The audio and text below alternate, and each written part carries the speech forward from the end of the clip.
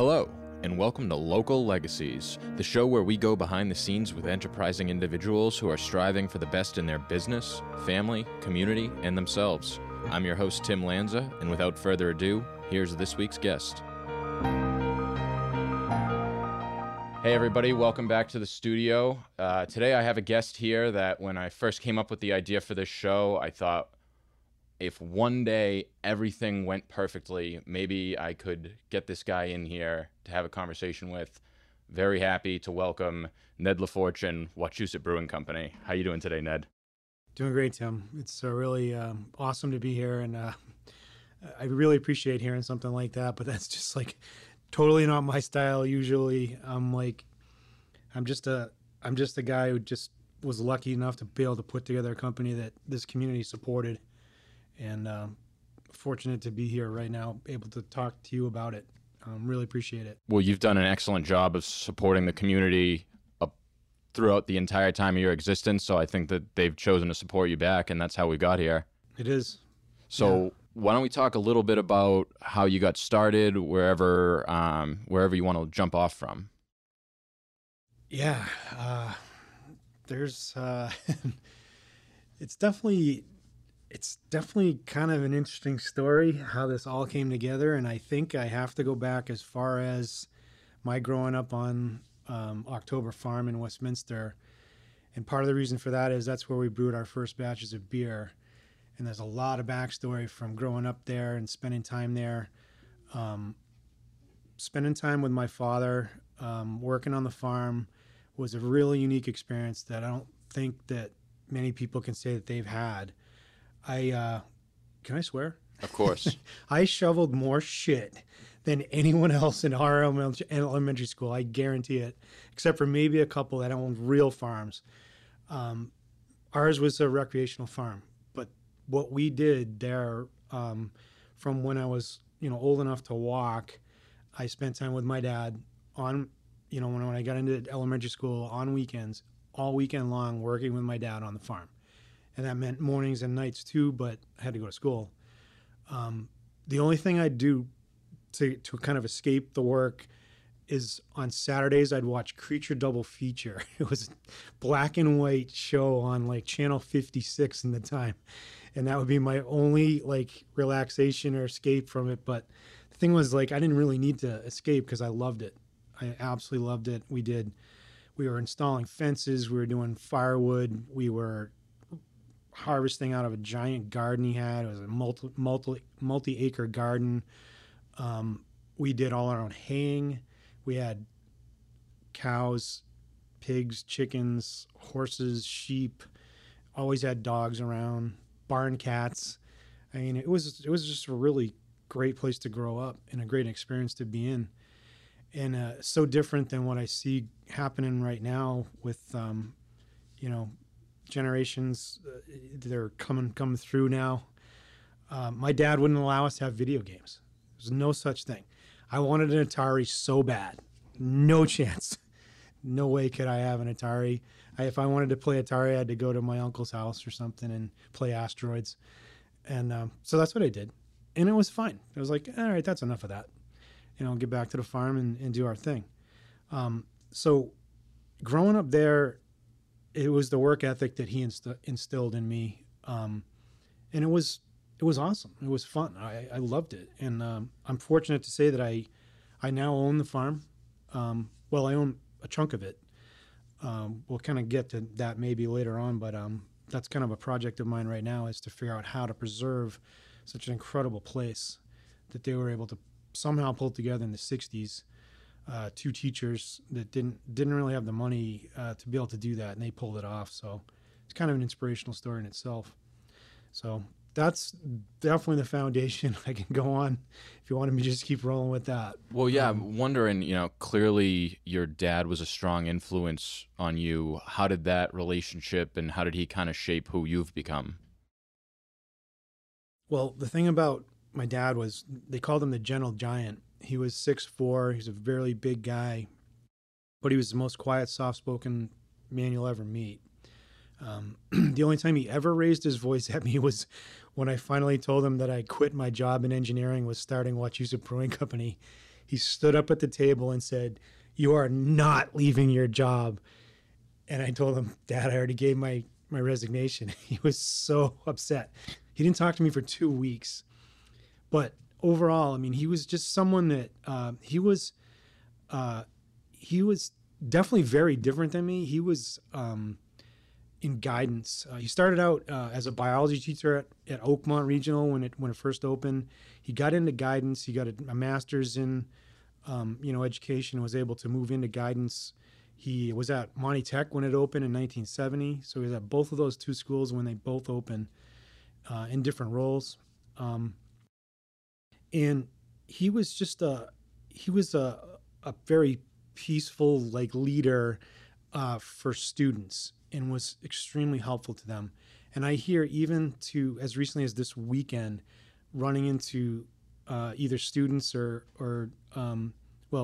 both students of the education side of biology, and then students that had him as a counselor, telling me about how helpful he was to them in helping them make decisions about their lives. So, and that's the influence that I had. He told me if I wanted to have good things, I needed to go to college, get an education, and get a good job.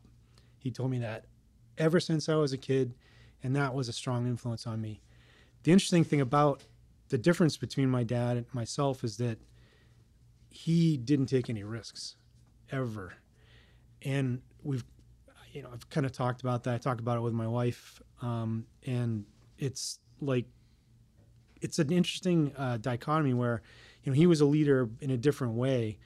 My grandfather was actually a business owner and an entrepreneur and a pilot way back in the 30s. And it's kind of interesting because I actually had a passion for it, and I've actually pursued that. And I went out and bought a powered parachute last year, and I started flying on my own. And it was one of the craziest things I've ever done in my life. And is unquestionably the highest risk I've ever taken in my life. And it's so opposite of anything my dad would have ever done. But so is starting the brewery. He would never have taken those risks. So I don't know. They say sometimes it skips a generation. So it's possible that, really Grandpa Cliff was the strong influence in me somehow, because I've been a risk taker my entire life. Well, I think that happens a lot. People look at business as being risky, and it's funny, that's the first time he yelled at you, and it was out of love, right? Mm-hmm. He wants to protect you. He wants you to be safe and stable. But, people say, life's risky and no one gets out alive. So while you have the opportunity to pursue a dream, do it with everything you have. Yeah, that's pretty much how it started and how it's been for coming up on 30 years now with the brewery. It was pure passion. Kevin Buckler from Ashburnham, Peter Quinn from Worcester, and myself, we met at WPI, and we became great friends. They were 1 year ahead of me at school, and the three of us just clicked right from the beginning, right from when I was a freshman. They were sophomores. They kind of took me under their wing, showed me the ways of the school, helped me figure it out. Quinny pretty much saved me from flunking out by basically kicking me in the ass, telling me, go take that physics 2 exam. You're going to pass it. I was like, I don't know. I don't know the material. I don't think I can. I owe a lot to those guys. They definitely were a big influence on me. They helped me stay in school, and like my dad told me I needed to, and be able to actually graduate. But yeah, that relationship was a very, very strong friendship, and it was based on us adventuring. That was another thing that came from both my parents, and I have to bring my mom into the equation here as well, if I may. She's a Montana cowgirl, and of all things, how could this possibly end up? A guy here grew up in Central Mass in Gardner, and my mom's from Laurel, Montana. She took a risk by saying yes to him in the early 60s when he proposed to her, to bring her back from Montana. And she said to him, the one thing I ask is that if we have children, that they get to come to Montana every summer. So I can say that I was fortunate enough to be able to spend my summers in Montana. When I wasn't doing haying with my dad, I was out there in Montana with my sisters and my mom, and my dad would come out as well. And I think that I got to credit my mom as being the one who was the risk taker as well, and adventurous. She was adventurous enough to come all the way to Mass. She didn't really want to, but she did that out of love as well, obviously. And that's something that I think got instilled in me, and that was something that clicked with Kevin and Quinny. It was like we left WPI every single weekend and went to New Hampshire, Maine, and Vermont. Way back from when I was a junior, they were seniors. We were never there because we just liked to go on adventures, and it always involved beer. We would stop at this package store in Templeton, Mass, called Gleason's. Gleason's, the package store was known as the beer specialist. And Wayne Ron, who owned it with his father, Wally, who we actually have a beer named after, he was always there, and he had the coolest beer selection on earth. There was all these unique beers that we'd never even heard of. These styles like barley wine, porter. I mean, of course, everyone heard of stout, but so many different things, German beers that we were able to try. So we'd stop at Gleason's on our way to New Hampshire or Vermont. We didn't get to go there on the way to Maine because I was a different direction. But anyway, Wayne ended up coming on board at Wachusett, and he's still with us for coming up on, I'd say, 25 years. So I don't know, just kind of some of the early stories. And, I think that's the foundation of how we were able to do what we did. Having the influences of work ethic, trust in the friendship, knowledge of my friends' capabilities, and then the adventuresome and,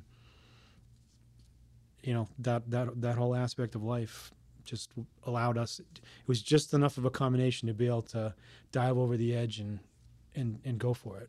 And then you take that mixture all together and add in a strong passion for beer, and that kind of drives you to where you are now.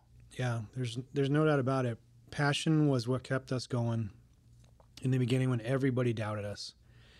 I just realized, this is another great thing, and I really appreciate being able to be brought in on the show, because it's allowed me to reflect on, almost 30 years now of the history of the company and how we get started, and just even what was going on at the time. And I just realized today, the reality is that, so Wachusett was the first brewery to open in Worcester County since the last brewery closed in Worcester in the 60s.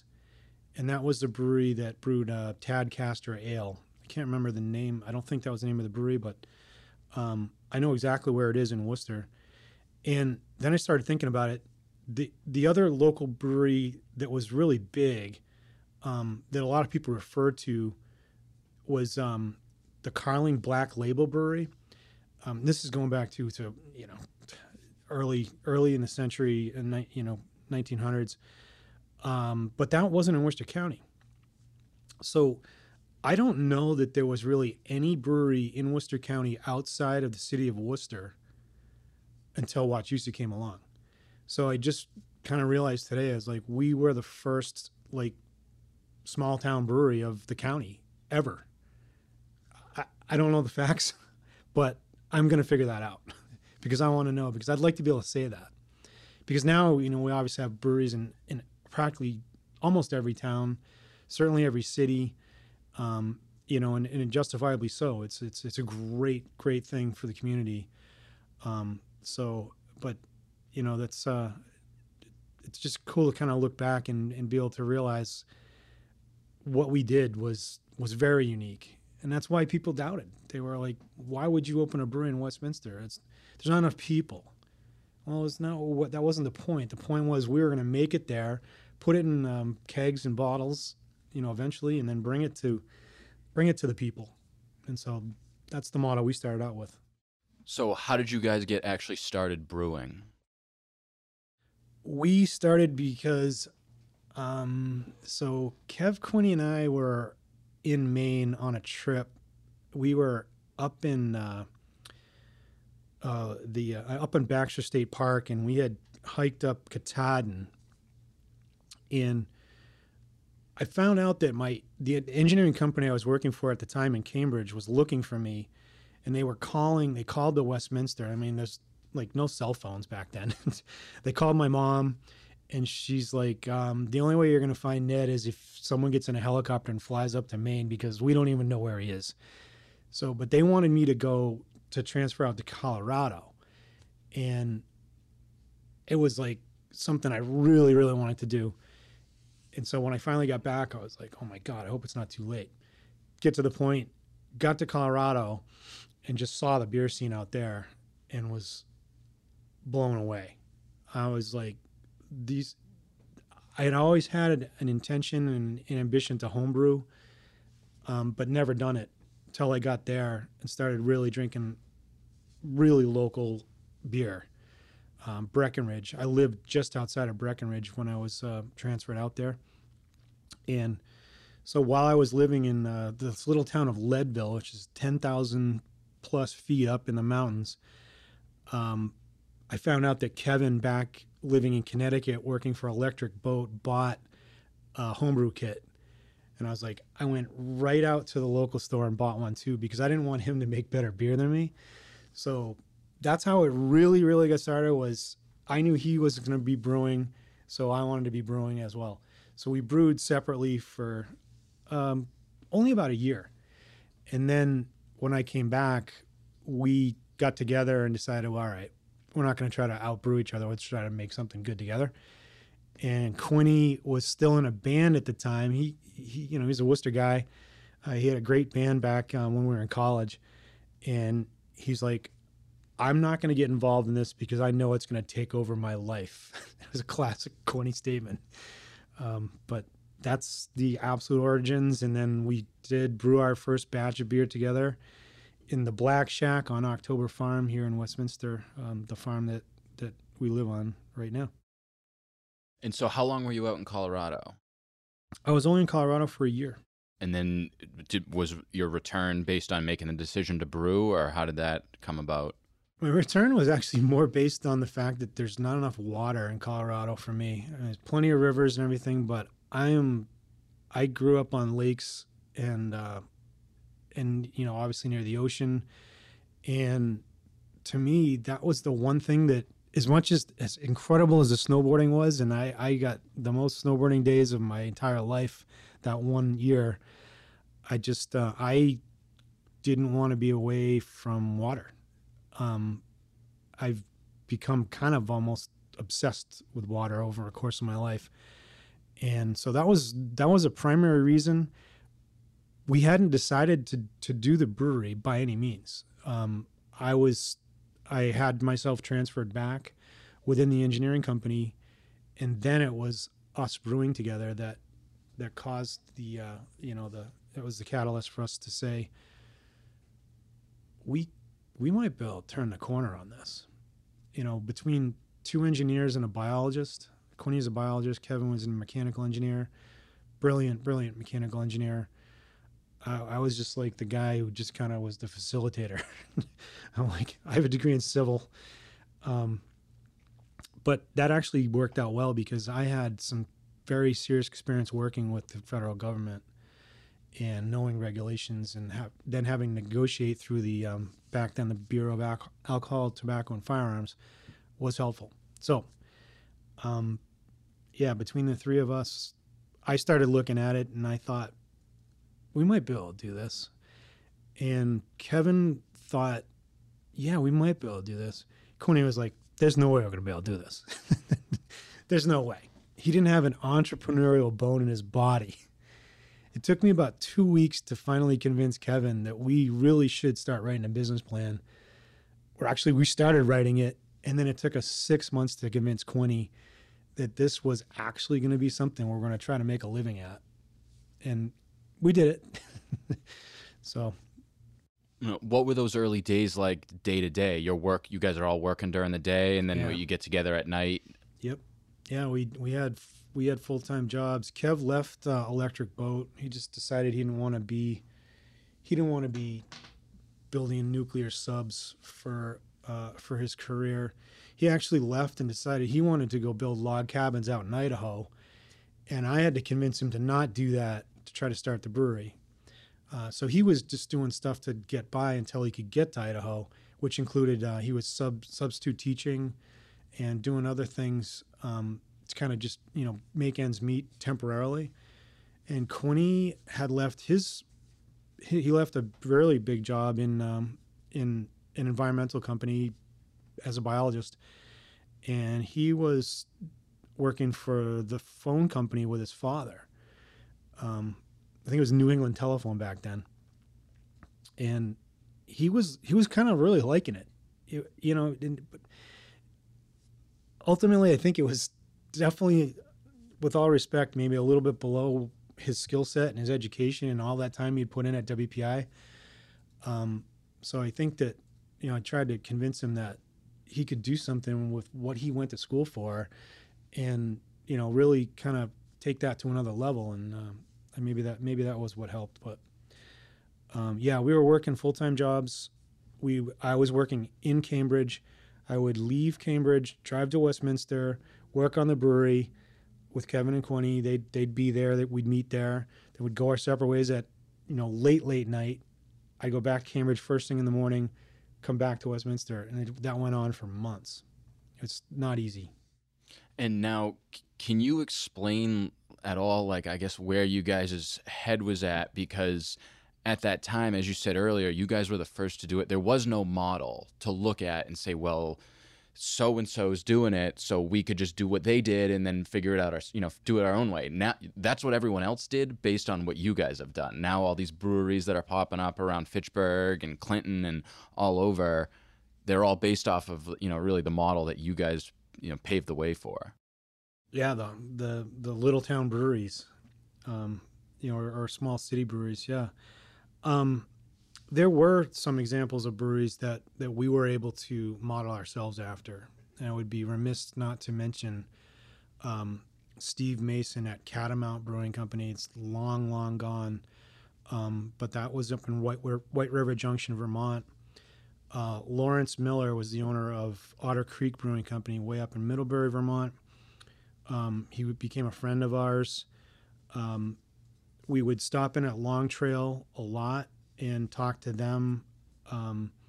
The owner back then wasn't really open to talking to anyone who was starting a brewery, and understandably so.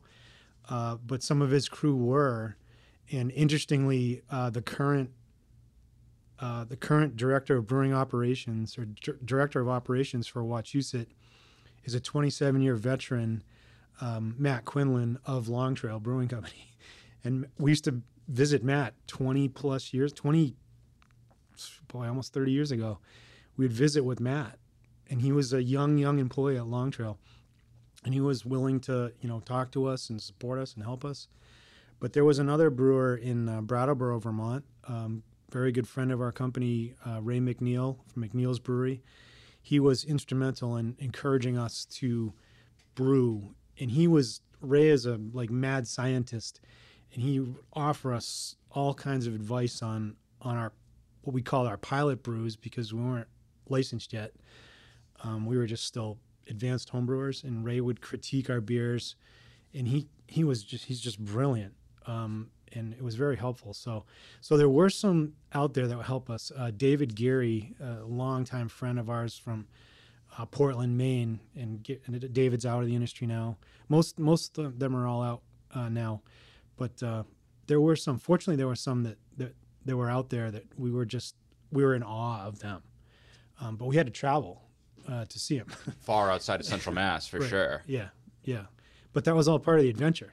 We'd throw a kayak up on the old Bronco, mountain bikes on the spare tire, and head off. And it was just an incredible time. Drinking beer, everywhere we went, listening, learning. And, I felt that we were really going to do this way earlier than either of them did. I wanted to, there was something in me back, even when I was at WPI, I remember sitting through my lectures senior year and just sitting in the back row thinking, what am I going to do with this when I get out of here? Because I don't want to do this. I don't want to design wastewater treatment plants. I don't want to design collection systems for sewers. I figured I'd end up like owning a backhoe and maybe design septic systems, install them myself. That's what I thought I'd do. But then once I got out and was in engineering, all I was doing was looking. And fortunately, we were able to follow the passion and build a brewery. And it's kind of a miracle that we made it, because it was our first beers were not that good. Not gonna lie. I think they're a lot better now. I think a lot of people would. I don't know about what they were like before, but I think a lot of people would agree that they're pretty good now. Well, thank you. Appreciate that. How did you guys go from being like advanced home brewers going into the commercial space officially? What did that look like as far as licensing and like the actual build out of the brewing? Well, the tough thing there was that we couldn't get funding. I went to several banks with what I thought was the best business plan that was ever written, and was just getting shot down left and right. They're like, no, that's not something that can succeed in Westminster. It's like, well, I don't really understand. And I think the reason why was that there weren't many breweries yet in mass that were actually packaging their beer and selling it from distribution. So the models they were looking at were Commonwealth Brewing Company in downtown Boston, right near the Garden. They were looking at Boston Beer Works, just outside of Fenway.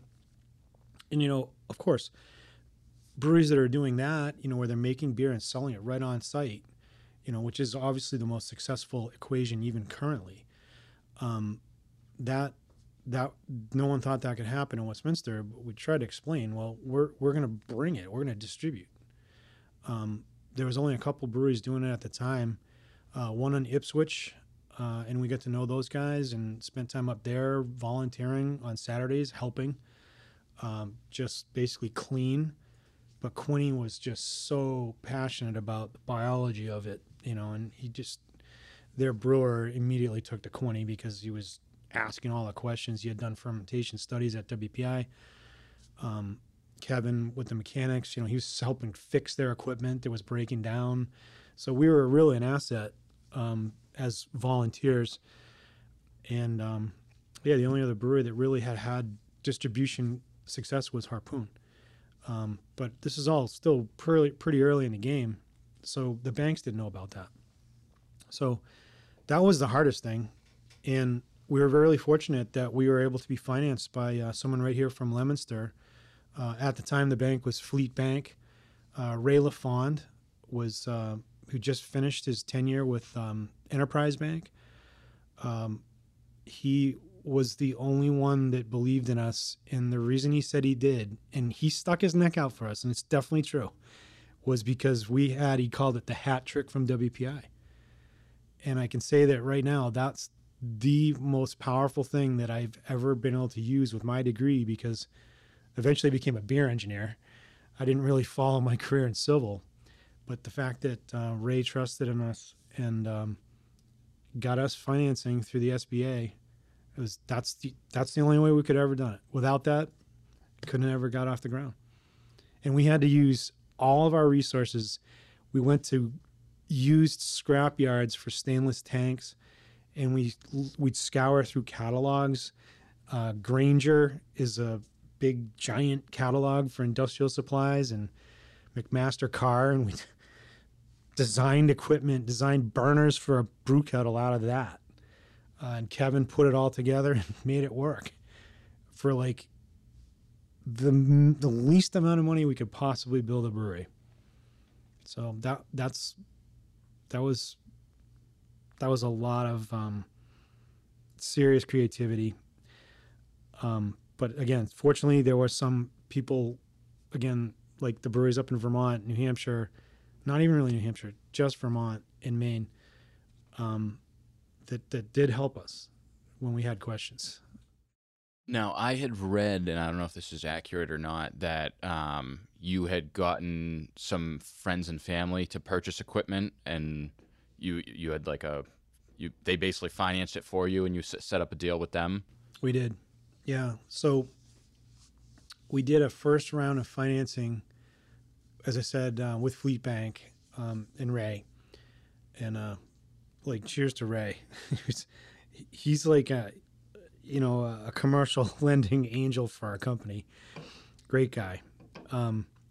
So yeah, we burned through that really quickly, and I found that was really kind of a messed up situation. So the SBA, right? Small Business Administration is they like back these loans from private banks. So the private bank really is almost no risk. So the SBA backs them with government money, but the fees were unbelievable. And so it's like by the time we got all the fees taken out, it was like, Ray, this isn't even close to what we need. He's like, yeah, I know. He's like, but there's nothing we can do. He's like, they have to back the loans. So we didn't have enough money to even really open. So that's when we had to decide what we're going to do next. And so we went out to friends and family, and some of them made an investment. Believe it or not, my parents was actually one small group that decided they were going to trust in us even after the disappointment of my dad. And then a few other local, almost like angel investors with a really small amount of money, but desperately needed it. We also found a way in a second round where we did get more financing institutionally, but then capped out at that, but needed more. We were able to figure out a way to purchase tanks that at the time were worth a lot of money because the industry was now starting to really explode. It was hard to get tanks, and once you got them, it was like they were valuable. So it was kind of like enough collateral that we convinced more friends and family to buy tanks and then hold title to them. And it was kind of almost against what we were supposed to do with our covenants with the bank, but we figured out that gray area to just be able to get through and do that. And that was just another way that we were able to get our bottling line up and running in 97, and all just creative financing. And I think, like one of the biggest things that holds people back, probably like 80% of people just never get started at all. They have this idea, man, it would be cool to open a brewery, and then that's where it ends. And then of those people that do get started, they get that first no or second no, and it's like, I guess it's not going to work. And to end up where you are, you needed to push through all those no's and start to think creatively and, well, how can we make this work? If we can't do it this way, if Bank of America is not going to give us any money, who would give us money? Who believes in us? And who can we sit down with, explain, here's what we're really trying to do? And just because no one around here has done it doesn't mean it's not possible. Right. Oh, yeah, absolutely. And the skepticism was abounding.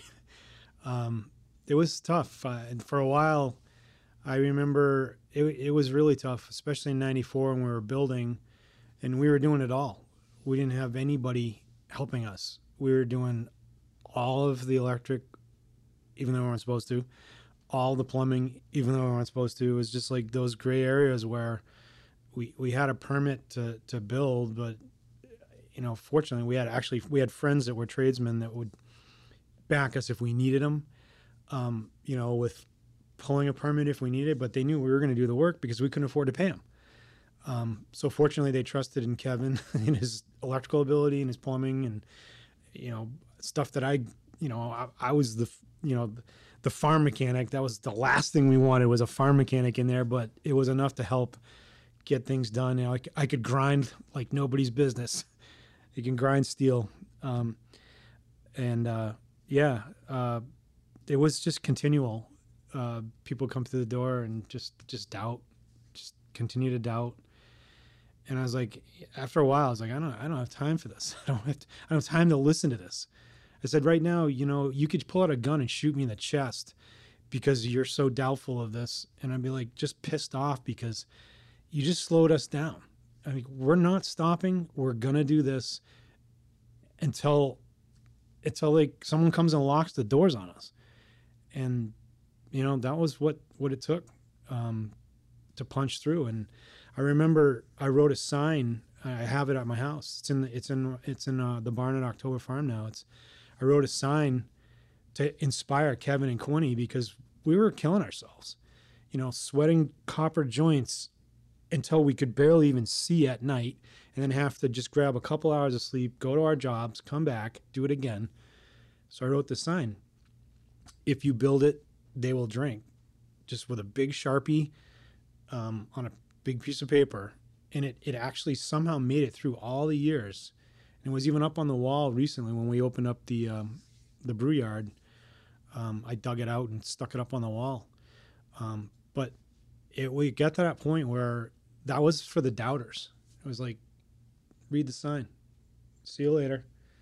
We got to get back to work. And we don't have time. Boy, it was alternative rock and roll and Mountain Dew. That's what we used to say the brewery was built on. We could fill a 55-gallon drum of empty Mountain Dew bottles and then take them back for the deposit because we needed the money. And Quinny brought in his PA system from his band. He called it the Power. And we would play the music on 11 all night. We couldn't, if we were this close to each other, we couldn't even hear each other. If you were yelling at the top of your lungs, but it didn't matter. It was just like, you could kind of do silent, that needs to be ground off. That needs to be, I'm over here doing this. We didn't need to talk. And then sometimes the police would come in like, what the hell is going on in here? And so we got to become really good friends, especially with the night officers, Larry Jupin in particular. And we actually named a beer after Larry. Larry was actually taken out in the line of duty in Westminster back in, it was the late 90s when he got hit, and he passed in 2000.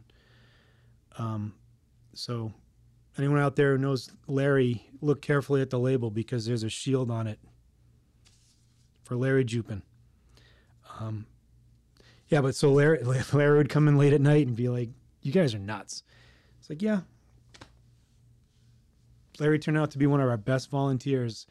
As soon as we started our bottling line for 3 years, he was there helping us label all until about 10:30 at night when he had to go home, put on his uniform, and go out and do his beat. So, yeah, crazy stuff back then. Volunteers. We needed volunteers to help us run our bottling line from 1997 till 2000 because we couldn't afford to pay the labor. So the way we paid was someone would go to Papa Gino's, pick up 6 pizzas, and then at the end of the night, any beer that wasn't quite 12 ounces was called a short fill. We'd put the labels in upside down on the labeler, label all those upside down, and then they needed to be taken home because they technically didn't exist to the feds. So we call them shorties. So it was pizza and shorties and rock and roll as loud as you could possibly stand. That's just come on, some of those stories about those early days. How much did you lean on that friendship with the three of you guys and your vision during that time when you had so many people doubting that you would even get this off the ground? I think that, I guess that, maybe goes back to the farm again or something, that the work ethic's going to get you through. It's going to get it done. You just got to keep working and working and working. And after we started, yeah, it was definitely just had to stay positive somehow, and after we started, so even before, it was even before we finally turned the corner. And there's so many dimensions to this. we self-distributed our beer for the first several years. We can go down that road if we have time to even talk about it, but that was a very important thing for us to do. But going back to your point, in 98, we were once again out of money. Excuse me. And hazard the job. I think I need another one. Go for it. Yeah. We gotta. All right, take a quick time out. Well, we got a beer guy, so he'll grab it and bring it over to us. You got a beer guy? That's Very great. nice. We got a bunch set up, now yeah. at the brewery, so awesome. Thank you very much. This is such a refreshing brew in the middle of the summer here. Boy, what a nice day it was today. Yeah, so I'm not sure if I'm like deviating too far from your question, but I remember we were talking about some of the difficulties of getting through, and I remember in 98, I called Quinny out and Kev out and said, I'd like to have a meeting out at the barn at October Farm, because we had just started bottling only in 97. And unfortunately for us, Boston Beer Company, Sam Adams, had decided to come out with these things called seasonal brews. And we decided that we needed to have seasonal brews too to be able to compete with them. And the problem was that we didn't have the money to be able to afford all of the design and all of the plates and the separations they called back then. I don't think this technology even exists anymore. But all of these things had these huge expenses to every brew that we came out with, including our summer, which is the exact same formula it has been since 1997, our Oktoberfest, our Quins, and our winter. All of those beers, actually doing those seasonals almost sunk our company. And I remember having the meeting with them, and I told them, I said, I was apologetic. I was like, I wish I could have seen that, but I couldn't. And we couldn't get any more money, not from the banks, not from any more. There was no more friends and family to go to that had money.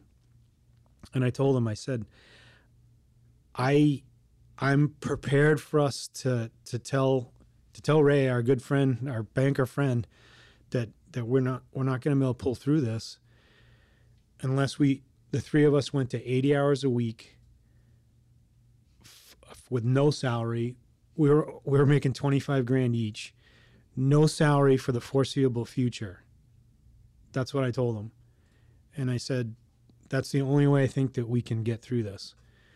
And 80 hours is tough. 70 is tough. But it's the 70th to the 80th that are toughest. And at that time, Kev came right back into my office later that day and said, I'm in. And Quinny had to have a conversation he was married at the time, and he had a conversation with his wife, and he said, I can't be in. So we had to try to figure out a way to buy Quinny out when we had no money. And then Kev and I had to go to 80 hours a week.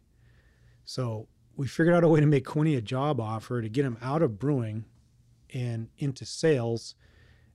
And then like a small miracle happened where we had put up this is going back to the self-distribution, we had put up a territory for sale to get out of the distribution, and it had been shot down by everyone we approached. Someone came through at the last minute and said they'll take it. It was a beer distributor, Mass, and that was just enough to keep us going. It was just like that. 98 was brutal. And it wasn't just us. The late 90s, we lost 50% of the breweries that had opened in Mass between 97 and 2000. And we were one of the ones that got by. It was seriously a small miracle. You know, some people might chalk that up to luck, but I mean, I think it's pretty lucky that you had some owners that were willing to work 80 hours a week with no pay to be able to get through that time period. And then you treated people well and things started to fall in line. Yeah, the volunteers were there for everything. We needed volunteers for running our bottling line. It took 10 of them, in addition to Kevin and myself. And the way it worked is we'd start at 6 p.m. and go until we were done. And originally in 97, that was only like till 10 o'clock. But then by 98, it was like 11:30. By 99, it was going to be like way after midnight. And that was tough on volunteers who all had jobs and families. So, yeah, it was incredible. The support that we had locally, I could sit here for the rest of this conversation and name off names. That it's just the list is huge. And they not only did that, but we had to do some festivals early on. That was another tool that we used for survival, because that retail money was just huge for us. There's so much more profit in selling at retail than selling to our wholesalers, or even still we were self-distributing, even that. And all of our festivals need to be staffed by volunteers, friends, and family. And we did it again and again and again until eventually my family was like, Ned, we can't do this anymore. This is really hard. And it was true. So we stopped doing festivals for a while. And I remember we finally were talked into doing one again. And I mean, we took off from 2000 until 2006.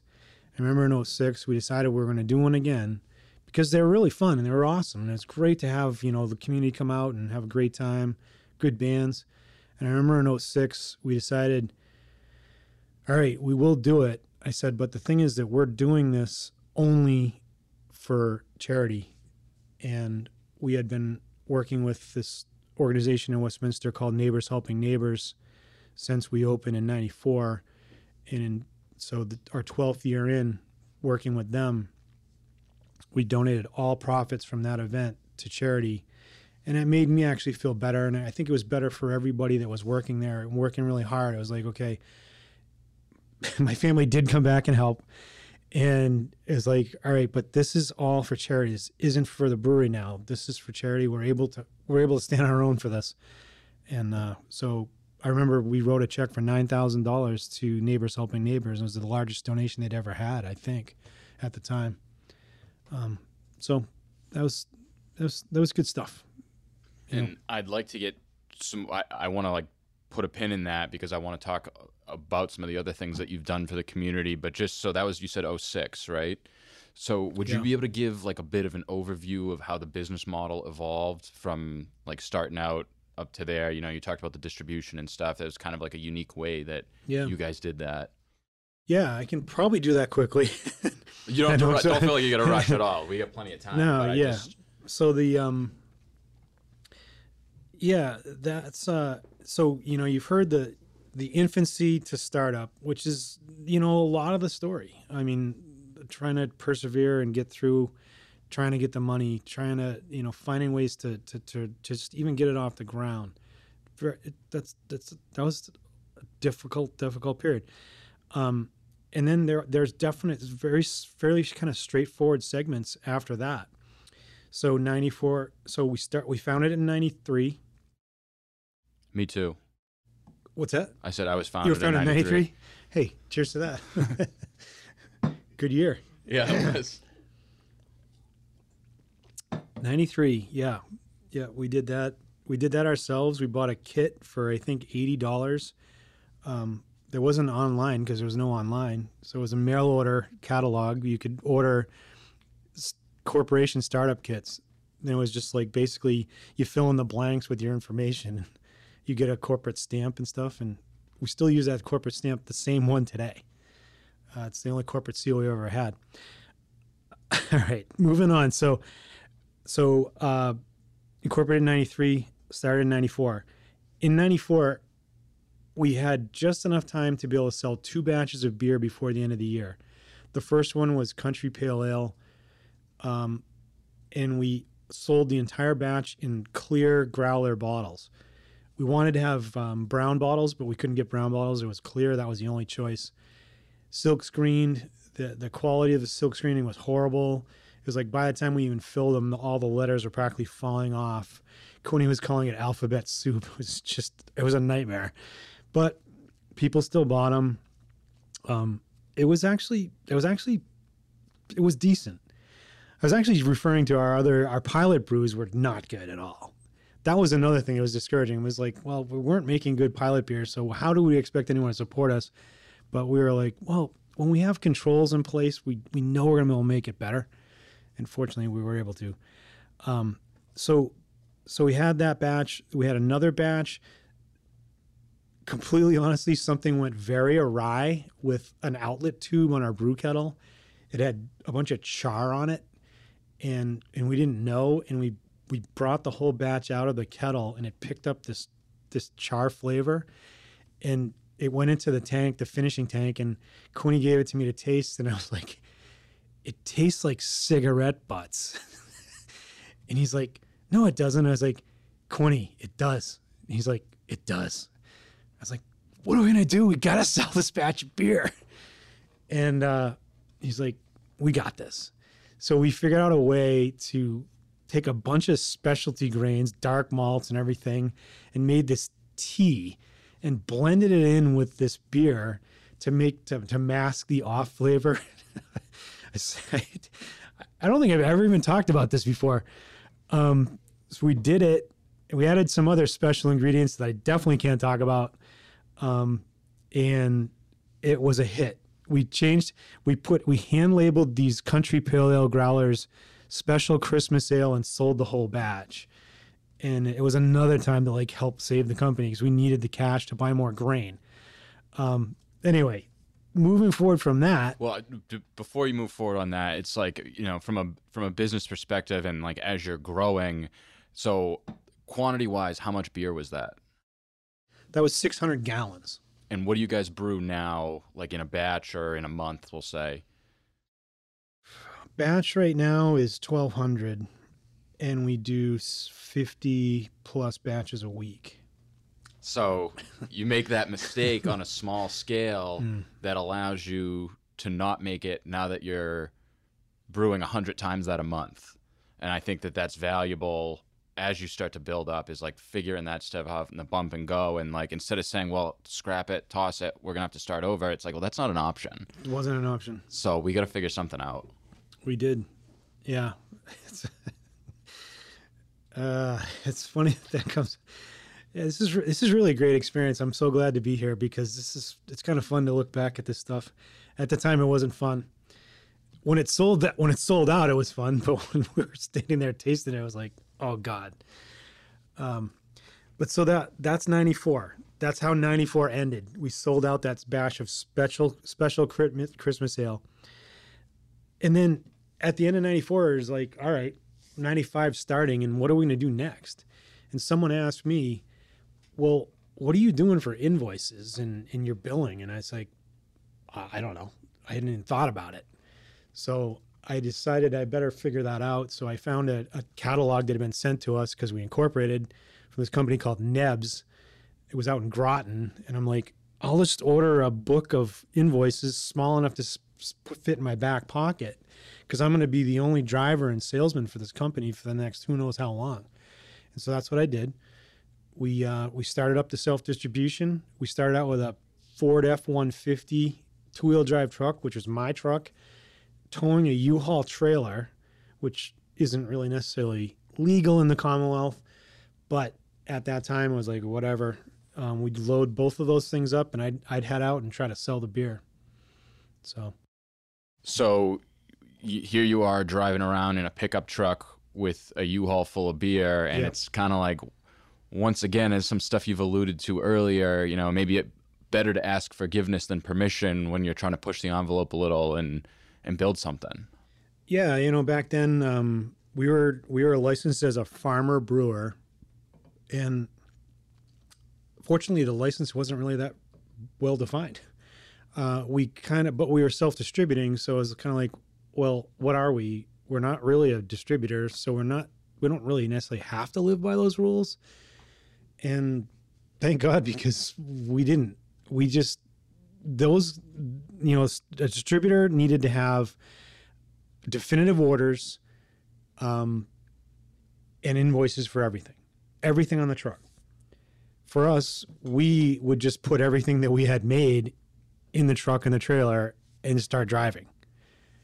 I called it shotgunning. kind of yet another beer term. And it was like, I'm not going to come back here until I have sold everything. And we don't necessarily know that it wasn't legal back then, but we don't necessarily know that it was legal. So anyway, yeah, that was just one more of those things. Is like, all right, well, you know, the ABCC has all the right to come figure it out. And if they figure it out and they tell us, no, you're not supposed to do that, I guess we would have asked, well, where does it say that we can't? And they always said, well, I guess it was always said by the lawyers, well, if it's not written that it's allowed, then it's not allowed. So I don't know. That doesn't make too much sense to me. Sometimes the gray area is good to operate in. Oh, we've operated in a lot of gray. So yeah, so it's kind of like things accelerated quickly from that point. We did the self-distribution. We sold the rights in 1998 to a chunk of the state, to an established Massachusetts distributor, and that kept us going. And then we really dug deep.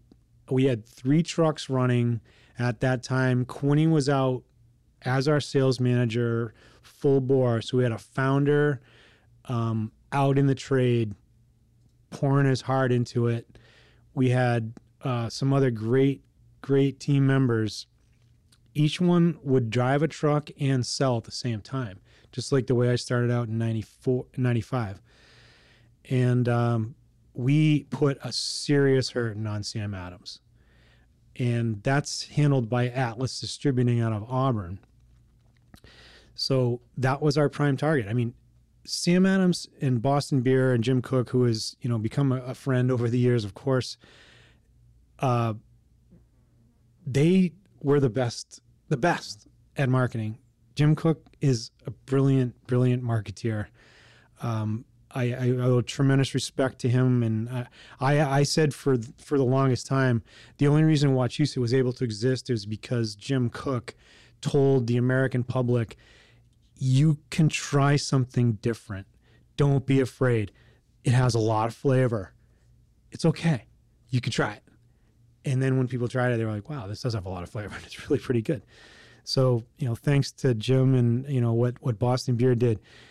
But nonetheless, in Central Mass, it was like, this isn't Boston, this is Central Mass. They had 2 or 3 draft lines almost at every restaurant. It's like, well, why does that have to be? We don't have any right now. Or, you know, maybe we had country in there. We hadn't even invented blueberry yet. So we went after those multiple Sam lines and we're very effective at it. And that's when Atlas really started to talk to us. Joe Solois from Atlas Distributing, he had come to the brewery personally before we even opened, expressing his interest in working with us. I told him at the time, we don't know this industry at all. We don't know the brewing industry and we don't know the beer business. We need to learn those both, and then maybe we can talk, because I felt like we needed to meet people and tell them who we were and establish ourselves out there. So that strategy, I guess it paid off. So that was from 98 to 2000. And by then it started to become difficult to run the 2 companies.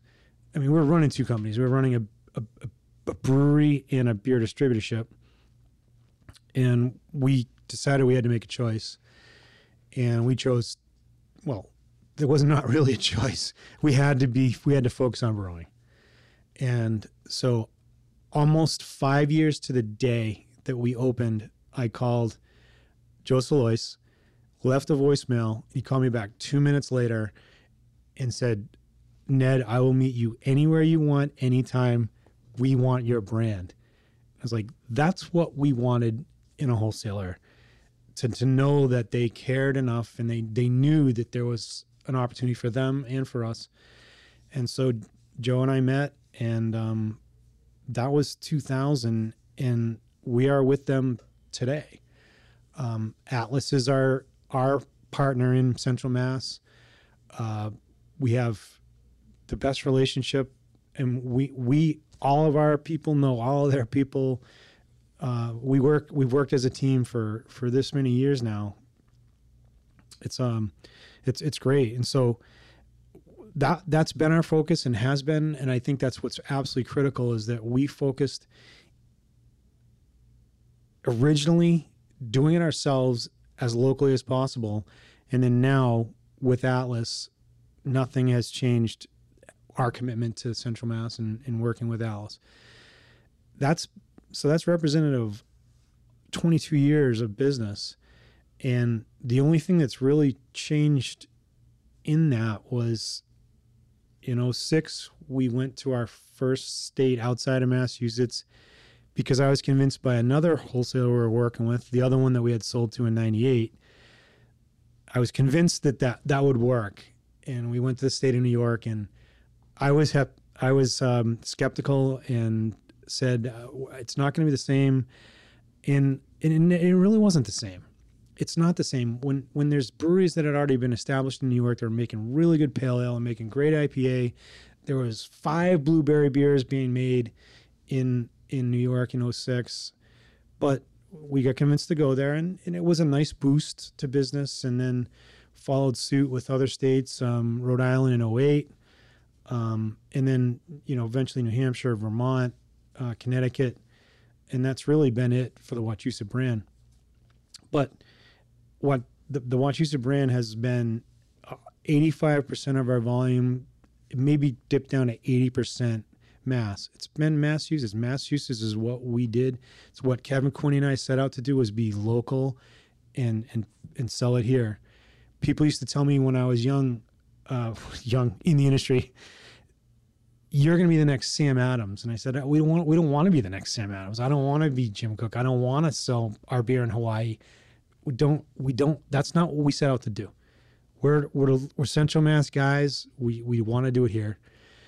So nothing really changed that much. We picked up the distribution in the other states, and it's been great. And we still have great relationships in those states with our wholesalers. And the biggest change happened in, it started to happen about 2012 when I was looking at it, thinking that we're going to eventually have to open some type of a restaurant or on-premise thing. And everyone in the company that had been with us from the beginning or throughout it all, they knew of anyone as the founder and as even the remaining founder in 2012. That's the last thing in the world I wanted to do. I'm an engineer. I like doing tours. I loved having people come. I loved having a retail store, but I didn't want to get in the business because from what I saw when I started out, how difficult the industry is, how much respect I have for those in the on-premise business, I didn't feel like we should be part of it.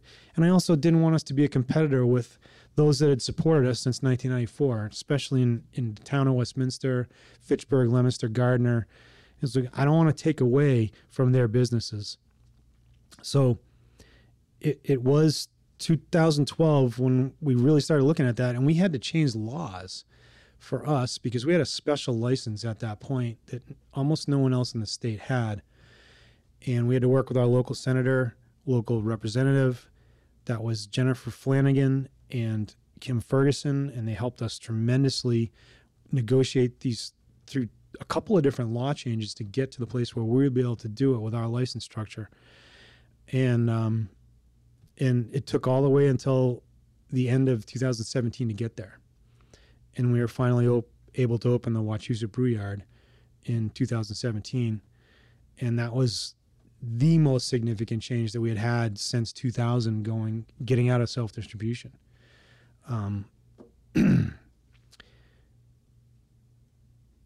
I don't regret it. It's definitely a whole new dimension. I do think that fortunately the people that we've had at Wachusett helping in that division have done such an amazing job of building something that is welcoming to the community. We did it in a different way. I went around personally to all the restaurants in Fitchburg, Leominster, Gardner, and Westminster in 17 and told everyone what we're going to do. I wouldn't allow us to wouldn't allow us to buy or build a restaurant itself or build a kitchen. I was very specific that Country Pale Ale, the original. Thank you, beer man. This is great. My favorite since the beginning. Oh, and that's our barn right there. That's the October Farm barn right on the label. This one, we brewed like 30 or 40 batches of this before we ever came out with this, our first beer. Sorry for the interruption. No interruption. So, that's so good. So, and yeah, anyway, so, you know, we opened it up, the brew yard, and, did it under what an engineer wanted. I wanted us to have food trailers essentially, and be like, if you want food, we're a brewery. You're welcome here. We love having you here, but we're not going to serve you at your table. If you want food, we're going to ask that you go up there and order it. We're going to ask that you go and pick it up. If you want to have table service, then go to one of our great supporting restaurants. Has been with us, like the Old Mill, since 1994. If you want table service, go there. If you want to hang out here, drink beer, listen to music, it's a little more self-involved, or, you know, it's a little more participation oriented. And that's something that I had seen in California when I was buying some equipment early on. And I was like, wow, I went to a barbecue restaurant and saw this incredible place, and no one had a problem going up, placing an order, getting a vibrating disc, and going back to their seat. And when the thing went off, they went and picked up their food. It's like, we could do that. Don't want to be table service. Don't ever want to be table service. Don't want to take away from those that work that whole program, which is so much more difficult. So we did set ourselves aside by doing that. And it wasn't until this past year, 2021, we had to build a kitchen, but it's still on axles. It's still movable, and it's still not permanent. And that's because it's just the way I wanted it to be. Didn't want it to be built in the building. We're still not a restaurant. We're a brewery that serves food. Our food quality, in my opinion, has gone through the roof. It's the best we've ever had. We've brought on a whole barbecue menu, and our team, we have a father-son team, Jamie and Gary Roy. They're just doing an incredible job. They built a barbecue program, and the stuff is incredible, and I'm proud of it. But you still have to kind of order on your phone. That's a COVID thing. And we do bring the food to you, but you're still using plastic utensils, and it's simple stuff. You know, it's kind of like being at a picnic more than a restaurant. And I'm totally cool with that. And I hope that we never really change that. And I'm glad that the community appreciates it. And they should still go to the local restaurants, because they are very critical to our region also, you know, and I don't ever want to see business taken away from them. I like to think that now that we're bigger and we have all this outdoor seating, everything, people are coming out to our area to see us. Hopefully they'll stop in there, and maybe they'll drink a couple beers at our place and then go up and have dinner up at the Blueprint in Center Town, or the Colonial Inn, or the Old Mill. Maybe go down to Slattery's. Any of the local businesses. I like to think that we're contributing to business for everybody now, by doing this. What's it like to look back, and think of Westminster, kind of the middle of nowhere, and that first sign that you drew out, and if you build it, and then see what you've gone on to build? Well, it's pretty wild. I mean, I mentioned earlier that I started flying last year on a powered parachute, and I've had a couple times recently to be able to fly over the brewery. And to fly over the brewery on a Saturday or a Sunday, when the field across the street, which we lease from the town, and thank goodness the town has been so amazing to us, see that full of cars, and then people everywhere in the grounds, and then all the tanks, and it's beyond gratifying. It's amazing to see, that level of, construction. And I mean, that the thing is now considered like a campus. It kind of sprawls out over like 6 acres, and there's 700 seats. And people are out there. There's bands playing. It's really awesome. It's so never could have expected that. I did expect us to be a big, not big, but a strong distributing local brewery when we set out. That's what our business plan was written as. And but the adding the on-premise dimension has been just been tremendous. And then when we opened in 2020 in Worcester, the Worcester Brew Yard, that's a whole nother dimension as well. So that's a beast of its own. And having Polar Park come in, it's a whole new dimension for us. And I'm really happy that the Commonwealth of Massachusetts allows us to do this through our license structure, which we did have to modify. But there's so many more things we still want to implement that it's just going to make it better and better. We actually have a distilled spirits plant license with the federal government now. So we are actually allowed now. Oh, we have one with the state as well. So we are actually allowed right now to distill. So we plan on eventually, or as soon as we can, if there's not too many other things going on like pandemics and stuff, we're going to crank up our little still and start making our own vodkas and some other things. So there's plenty more to come. That's awesome. Yeah. And something that sticks with me, and I'd like maybe if you to talk a little bit about, is a slogan that you guys have had really from the beginning. Is like enjoy with friends. Yeah, enjoy with friends. That's it's kind of, that goes back to the early branding. I mean, Kevin Quinney and I were not we had no branding experience, no marketing experience. We didn't have any accounting experience. We didn't have any business experience. We didn't have any experience. We just wanted to build a brewery. And it was the 3 friends. And it's almost similar to like sitting on the porch of my parents' house, looking at this red barn, this maple tree and Wachusett Mountain.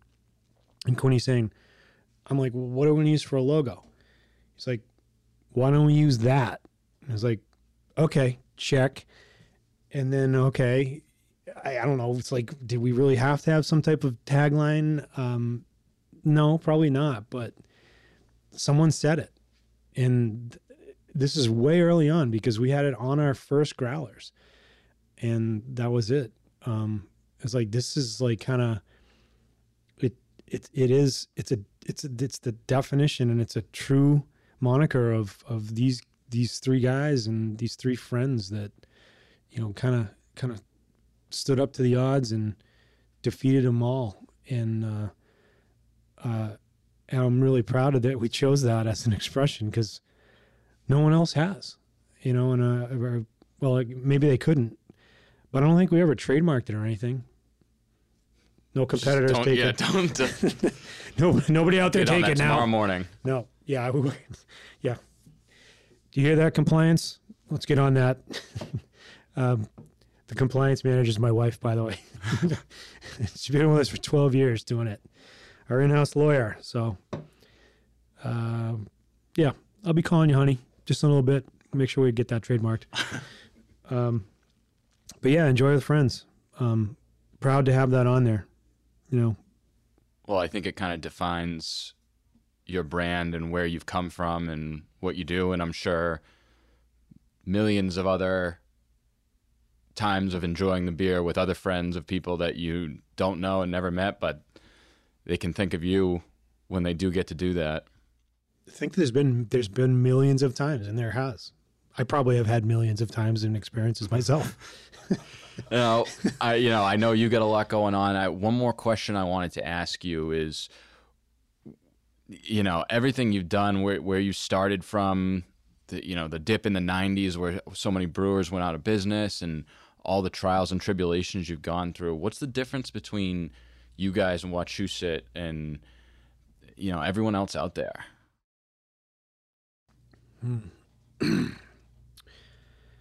Well, I think that I'd have to say that we've touched on several things here during this conversation that are the culmination of that. There's the adversity that we faced from not having enough money, having to self-distribute because we didn't know what we were doing and needed to learn the industry, having to diversify constantly, change, resist change when I didn't think it was right or we didn't think it was right. Like, we never made extreme beer. It just didn't seem like what we wanted to do. We wanted to make, local drinkable craft beer, like country and summer. And so, making those decisions to not go full bore into making all our beers have too many hops, those are like, they're kind of like both manufacturing and marketing decisions. But I guess I'd have to say that, it was early on, just the perseverance and the work ethic goes back to, how we started this conversation. Myself growing up on the farm, Kevin, Quinny, they had the same work ethic. Kev, both very hard workers, the resiliency. Quinny, when he first got out in the trade, I remember him, being a biologist, not a salesman. He was a showman as an entertainer. But I remember one of the quotes he had. It was, I'll never forget it as long as I live. He was so resilient. He would go into accounts. There was one particular account in Milford. He'd go there, and the owner couldn't stand him for some reason. Don't know why. He tried to figure out why, but he couldn't figure it out. But he'd go there and get basically kicked out week after week after week. And he just couldn't get the beer in there. And then one day the guy said to him, "All right, I'll try it." And he tried it. He took one sip of a bottle and he said, "This tastes like shit." And Quinny said, "No doubt, my man, but it sells 2 kegs a week right down the street." And he's like, "Fuck it, send me 2 kegs." I mean, he went there again and again. That's just one little factor, is that, for someone to do that. I mean, I have so much respect for that, because who would do that? Be told to go, get out. I don't want to buy your beer, and still keep going. Who would do that? So just a combination of the strengths of 3 guys that just, we had different strengths that all work together, and it continues on now. During COVID, man, I'd never seen such incredible efforts by a team. We had been up and operating since 2017, and all of a sudden we were just getting everything going good with our on-premise, and bam, we're shut down. Mandated, everyone was. Wow. That has become a very important revenue stream. What are we going to do? So just start thinking. Think. I remembered that we have a very unique license structure that no one else had in the state at the time. We actually have a license for our off-premise sales, meaning we actually have, as known in Massachusetts, a package store in the building that looks like it's part of us, but it's not. It's actually a separate license. And package stores in Massachusetts are allowed to deliver beer. It's not commonly known, it's not commonly practiced, but some stores do it, and they do it very successfully. It's like, well, we were allowed to deliver food. We were the first brewery in the state during COVID to be able to to deliver beer with our food. And as soon as we put that out there, it went crazy.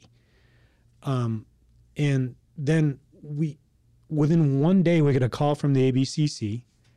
They called Kim, and they asked her, and it was the investigator that, deals with us all the time. He said, Kim, how can you do this? And she said, we have a Section 15 bolted onto our Section 19, and you know that the Section 15 is allowed to do that. And he said, okay, that's all I needed to know.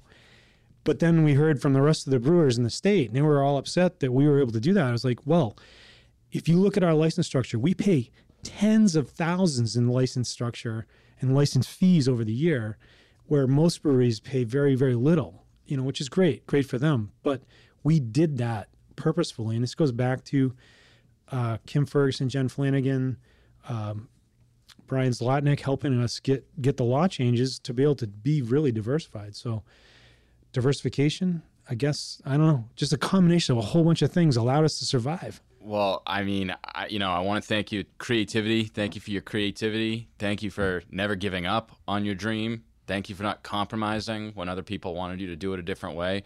And thank you for coming down here to tell this story, because this has really been an amazing experience for me. Well, it's been great for me too. I really appreciate being invited in. It's always fun to look back. And I'm really proud of what everybody at What You Said has done. There's so many families that have succeeded and done well and benefited from everyone in Central Mass buying our beer. It wasn't people buying out of the state. We would have gone out of business if we relied on that. So we're just really fortunate that we've had that kind of support locally. And if anyone ever looks back, there's some video of me at our 25th anniversary, and I went up there on stage and it just came right out of my heart. It was like, thank you, everyone who's local, because you're the reason we exist. And everyone local is why we will continue to exist and succeed. So this has been awesome. Thanks. I think we need a toast. Cheers. Thank you for tuning in with us. We do this to share the stories of some of the incredible individuals in your community. All we ask in return is if you found value from this episode, please share it with someone else who may also gain value from the show. Please feel free to rate or review the show. Your feedback helps us give you more of what you want. Until next time, I'm Tim Lanza, and this was another Local Legacy.